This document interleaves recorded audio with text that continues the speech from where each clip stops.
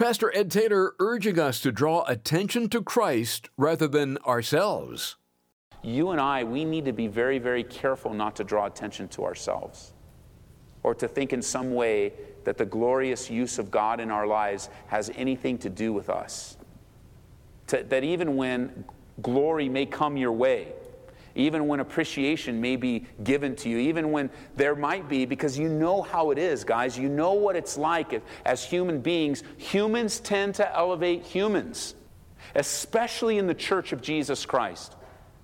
There can be that temptation to elevate the instrument far higher than the hand in which the instrument is in the church. This is amazing grace. This is unfailing love. That you would take my place. That you would bear my cross.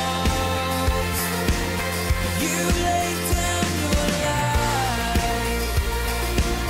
That I would be set free. Oh, Jesus, I sing for all that you've done for me. Hello, friend. Glad you could make it today as we get right back into 1 Corinthians with Pastor Ed Taylor on Abounding Grace. We're just about to open chapter 2 and receive an awesome model for ministry. Whether you're preaching the word behind the pulpit, leading a small group Bible study, or directing traffic in the church parking lot, it's important to realize we're not to draw attention to ourselves. All the glory and honor is to go to God as we serve Him. That was something the Apostle Paul understood very well. Here's Pastor Ed with more. You remember in the church in Corinth, everything was chaotic. Tough times had come because not too long after Paul left Corinth, all chaos broke loose. All sorts of spiritual issues, all sorts of things were happening there. And what Paul is doing is bringing them back to basics. And there's always a season in your life and in mine where we need to be brought back to basics. That things can get too complicated. Things can get too layered in our relationship with Jesus, and we have to stop and just ask the Lord for a basic understanding of that basic faith that we have in Him. And for the church then and for us from time to time, it could be even you right now, it's time to get back to basics. And the correction and direction that Paul the Apostle will give to the church in Corinth won't be anything surprising. It won't be anything that would catch them off guard. He tells them in chapter 1, hey, remember who saved you. Remember who baptized you. Remember who called you. Remember the work of God in your life. Remember the simplicity of the message. Remember how offensive it was in its simplicity. And yet it's the power of God for those that believe unto salvation. We have short memories from time to time spiritually where we just don't remember the things we need to remember in our spiritual life. And that's where the church in Corinth needed to go. You would expect with all the things going on that Paul would write some heavy doctrinal letter, but he didn't write it to the church in Corinth. He wrote that letter to the church in Rome, to a church that was doing well but needed to be established. For the church in Corinth, it was very practical. Oh, don't misunderstand, there's doctrine, there's depth, but it was very practical.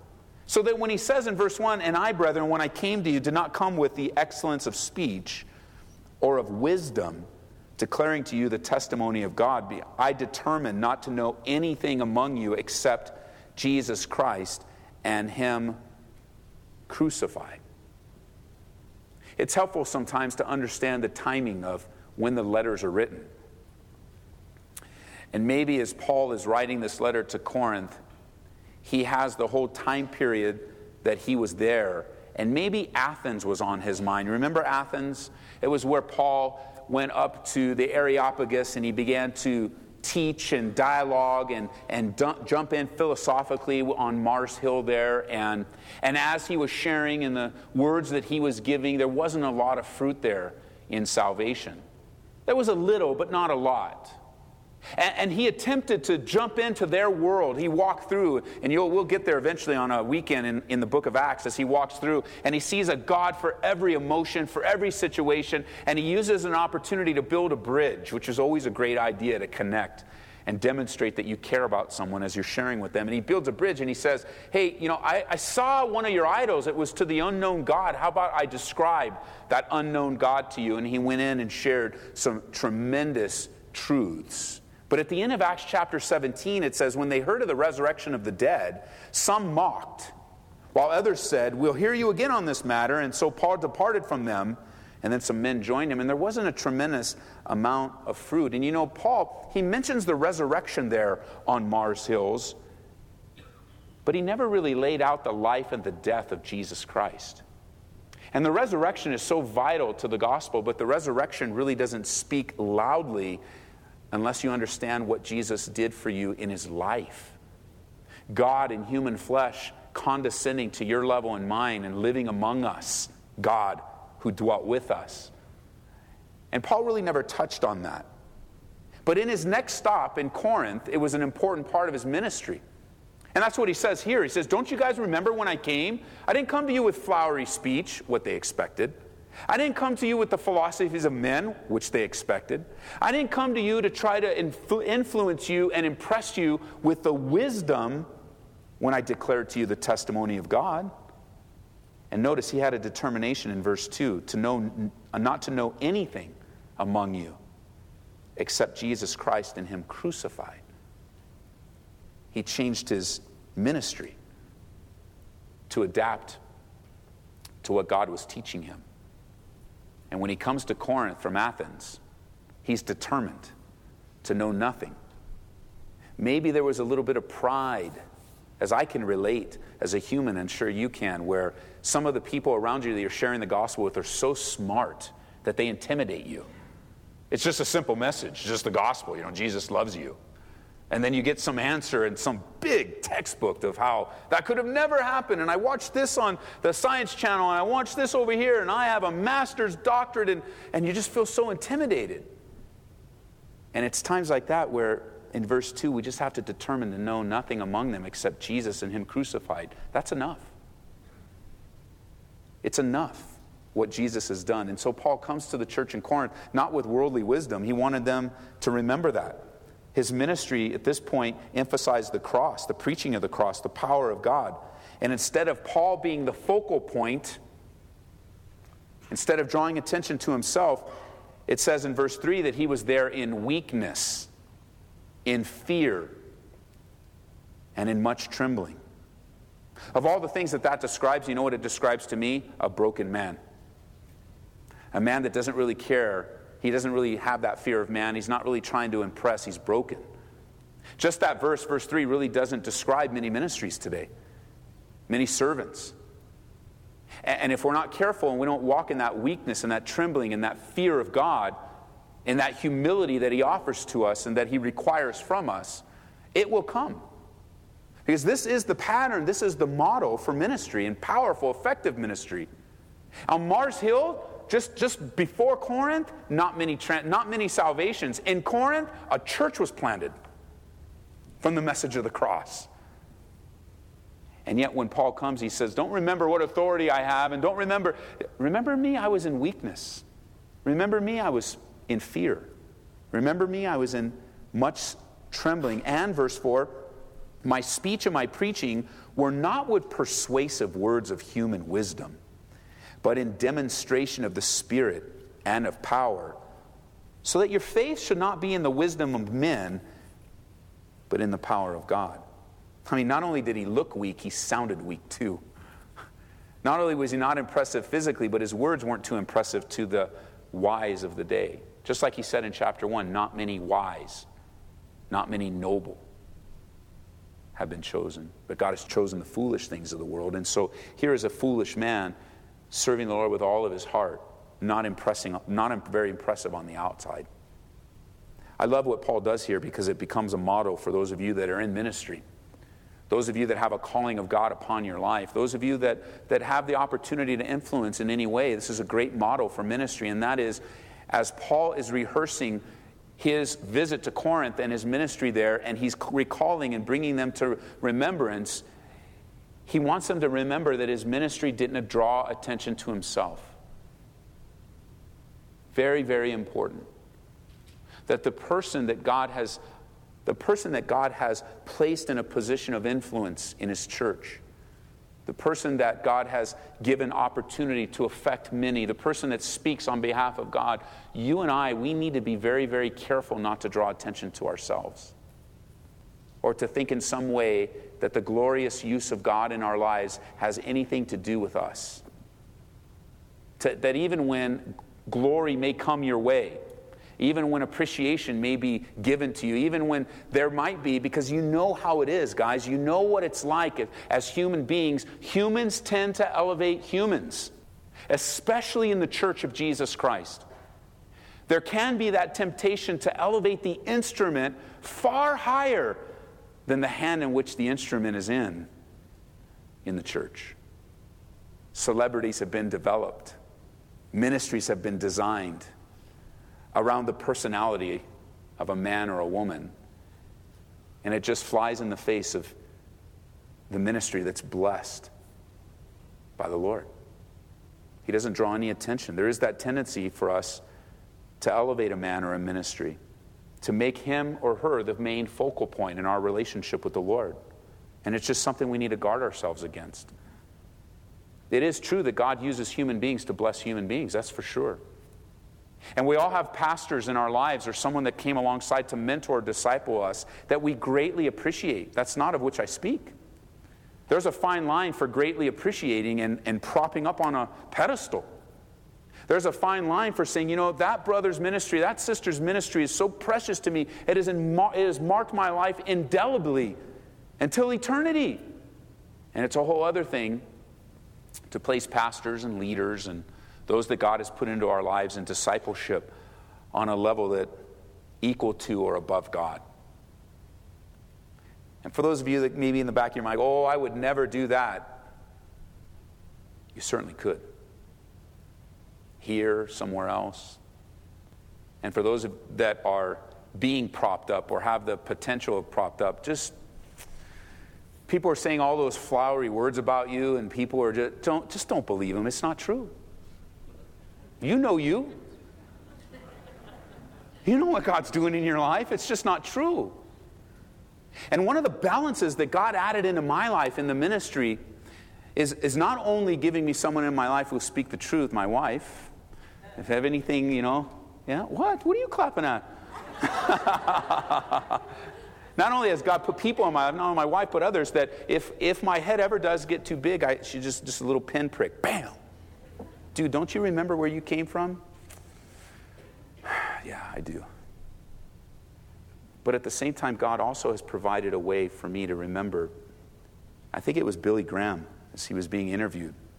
He was asked about how was it that he was able to maintain a ministry of integrity and not let it get to his head.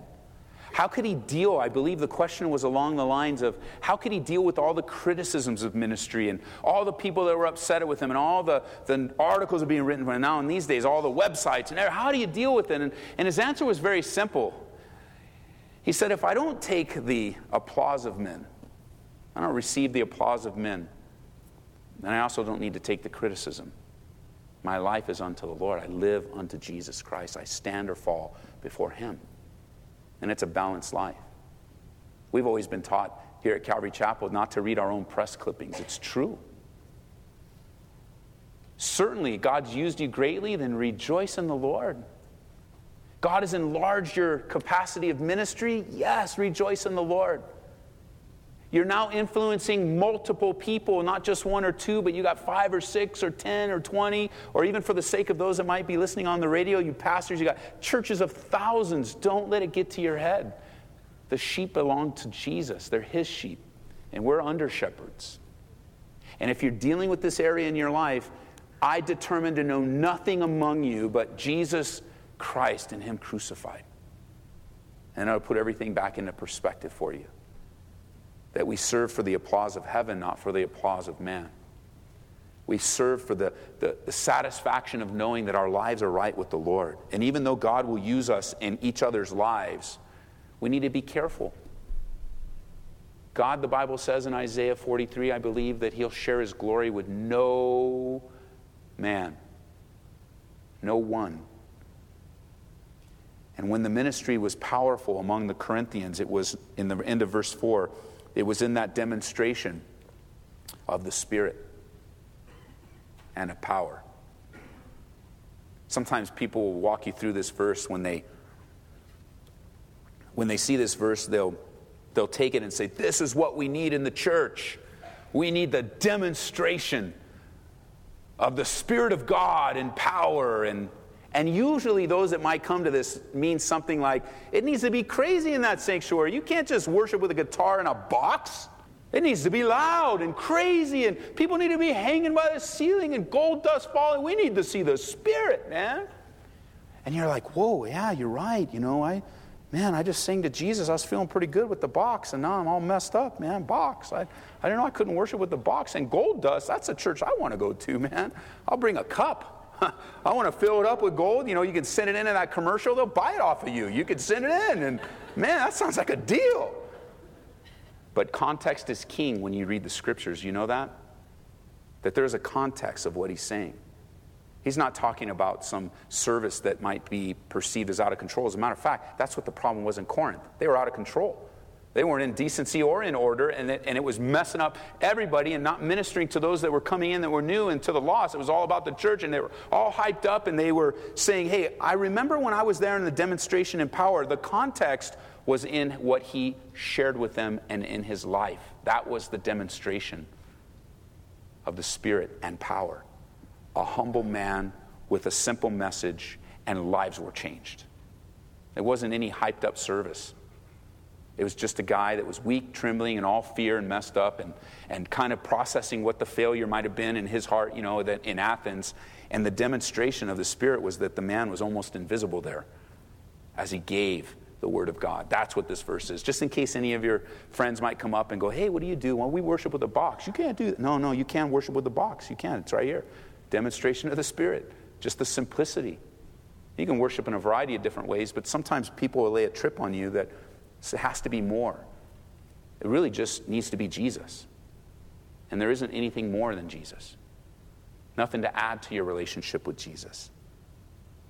And when you're reading the Bible, always remember the beginning and right where the Scripture is and before and after, because that's what gives you context. That's what helps to explain what the verse really means. Because it would be real easy to take verses out of context. You have people coming to your doorstep all the time that have all sorts of non-contextual type of verses, and they might even stumble you a little bit, but if you just stop them on one verse and say, you know what, that doesn't say that, they really don't have an answer. But, well, what about this verse over here? You know, that doesn't say that either. Well, what about this one over here? How many do you need to know that none of your verses really mean what you're saying? Somebody just taught you that. Would you be open for me to teach you? And you can just minister right on your doorstep. No, I don't think I want to be taught by you. I'm not allowed to talk to you. But you came to my door, man. Let's talk about Jesus. And they begin to talk about Jesus, and then you have to ask them, what Jesus are you talking about? Because that's not the one of the Bible. And you begin to love. Most of them are just kids, you know, fresh out of high school doing their legalistic obligation to go rip souls off door to door. And in love and demonstration of power, or demonstration of the Spirit and in power, your doorstep becomes an evangelism opportunity. We have classes that Pastor Robbie does to equip you, to help you, even just loving people that come to your door. And being able to be equipped when you learn the Bible, because the Holy Spirit wants you to understand it. Verse 6 now, notice. However, we speak wisdom. So now he's demonstrating, kind of sharing where it is. He says, however, we speak wisdom among those who are mature, yet not the wisdom of this age, nor of the rulers of this age who are coming to nothing. But we speak the wisdom of God in a mystery, the hidden wisdom which God ordained before the ages for our glory, which none of the rulers of this age knew, for had they known, they would not have crucified the Lord of glory. But as it is written, eye has not seen, nor ear heard, nor have entered into the heart of man the things which God has prepared for those that love him. So Paul didn't put much credibility in the wisdom of this world. How much credibility do you put in the wisdom of this world? Because Paul didn't. And you know what? History backs the brother up. Because the wisdom of this world has come to nothing.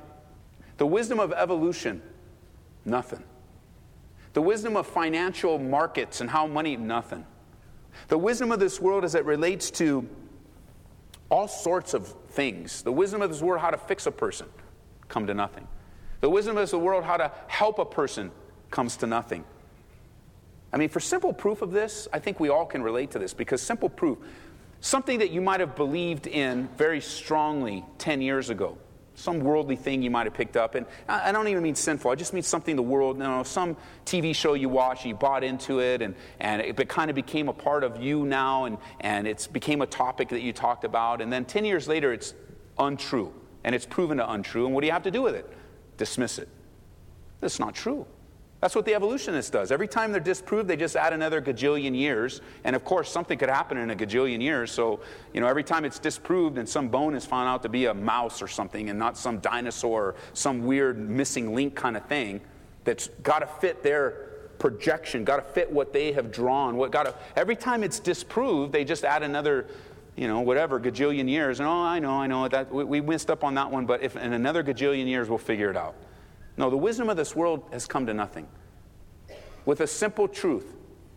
In the beginning, God created. That stood the test of time. Hasn't been disproved.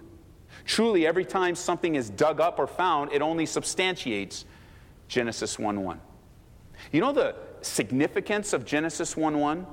Is that if you have a hard time believing Genesis 1:1, and you've allowed the worldly wisdom of the world in which most of us were educated in and most of us receive. I mean, you can't even watch a cartoon these days. A cartoon movie that doesn't include evolution in it. It's just like, this was here gajillions of years ago. Or to a museum or whatever. Whatever it is, that worldly wisdom is so inundated our world that it might even become your worldview. But I'll tell you, if you have a hard time with Genesis 1:1, you're going to have a hard time with the rest of the Bible. But if you can accept the truth that God created, then the rest of the Bible is going to be just fine for you. The power of the Word.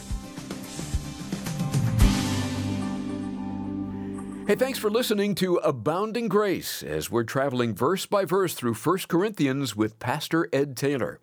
If you'd like to hear this message again, go online at calvaryaurora.org. And another way to listen to Ed's teachings is through the Calvary Aurora and Grace FM Colorado apps. Search for Calvary Aurora in the App Store or Google Play. It's free, too. We picked out a wonderful book by A.W. Tozer this month that we think you'll benefit from. It's The Pursuit of God. God wants to have an intimate relationship with us, and it's something every believer can experience, not just a select few. In this book, Tozer uses examples from Scripture and from the lives of Christians who have lived with a thirst for God to show us the path to a closer walk with the Lord. When you give a donation of $25 or more to Abounding Grace, ask for a copy of The Pursuit of God. Give us a call at 877-30-GRACE or make your request and donation online at calvaryaurora.org. That number again is 877-30-GRACE. With Good Friday and Easter right around the corner, we want to take a minute to fill you in on what's happening here at Calvary Aurora. Pastor Ed joins me now with all the details. Yeah, Larry, it's an exciting week. We are so encouraged to know that many people will be out this weekend to worship God. Attention is drawn to the resurrection of Jesus Christ. So the churches are filled. We all have to add services, to make room. So everything starts this Friday at noon with our Good Friday service. And then we have a ticketed event. It's our annual Passover Seder dinner. And tickets are available. You have to call the church to find out the availability because this sells out very fast. And the cost basically covers all the materials that's needed. And then Saturday night, we have two services, 4 and 6 p.m. Sunday, we have our modified sunrise service. We do it indoors at the church at 6:45 and then 8:45 and 10:45. We're looking forward to looking at what great things God has done. And what is the greatest thing that God has done but the resurrection of Jesus Christ? So come on out, starting this Friday at noon, and then Saturday night, all the services will be the same Saturday night and Sunday, 4 o'clock and 6 o'clock p.m. on Saturday night. Sunday morning, 8:45 and 10:45. All the information is available at calvaryco.church. calvaryco.church, or you can use calvaryaurora.org. Either one's going to get you to the place where you need to find directions, and you could call us with any questions. We hope you can be with us either in person or through our live webcast. That can be viewed online at calvaryaurora.org. And then be sure to join Pastor Ed Taylor next time for more teaching from the Word of God. That's right here on Abounding Grace. This is amazing grace. This is unfailing love. That you would take my place. That you would bear my cross. You laid down your life. That I would be set free. Oh, Jesus, I sing for all that you've done for me. Abounding Grace with Pastor Ed Taylor is brought to you by Calvary Church, Colorado.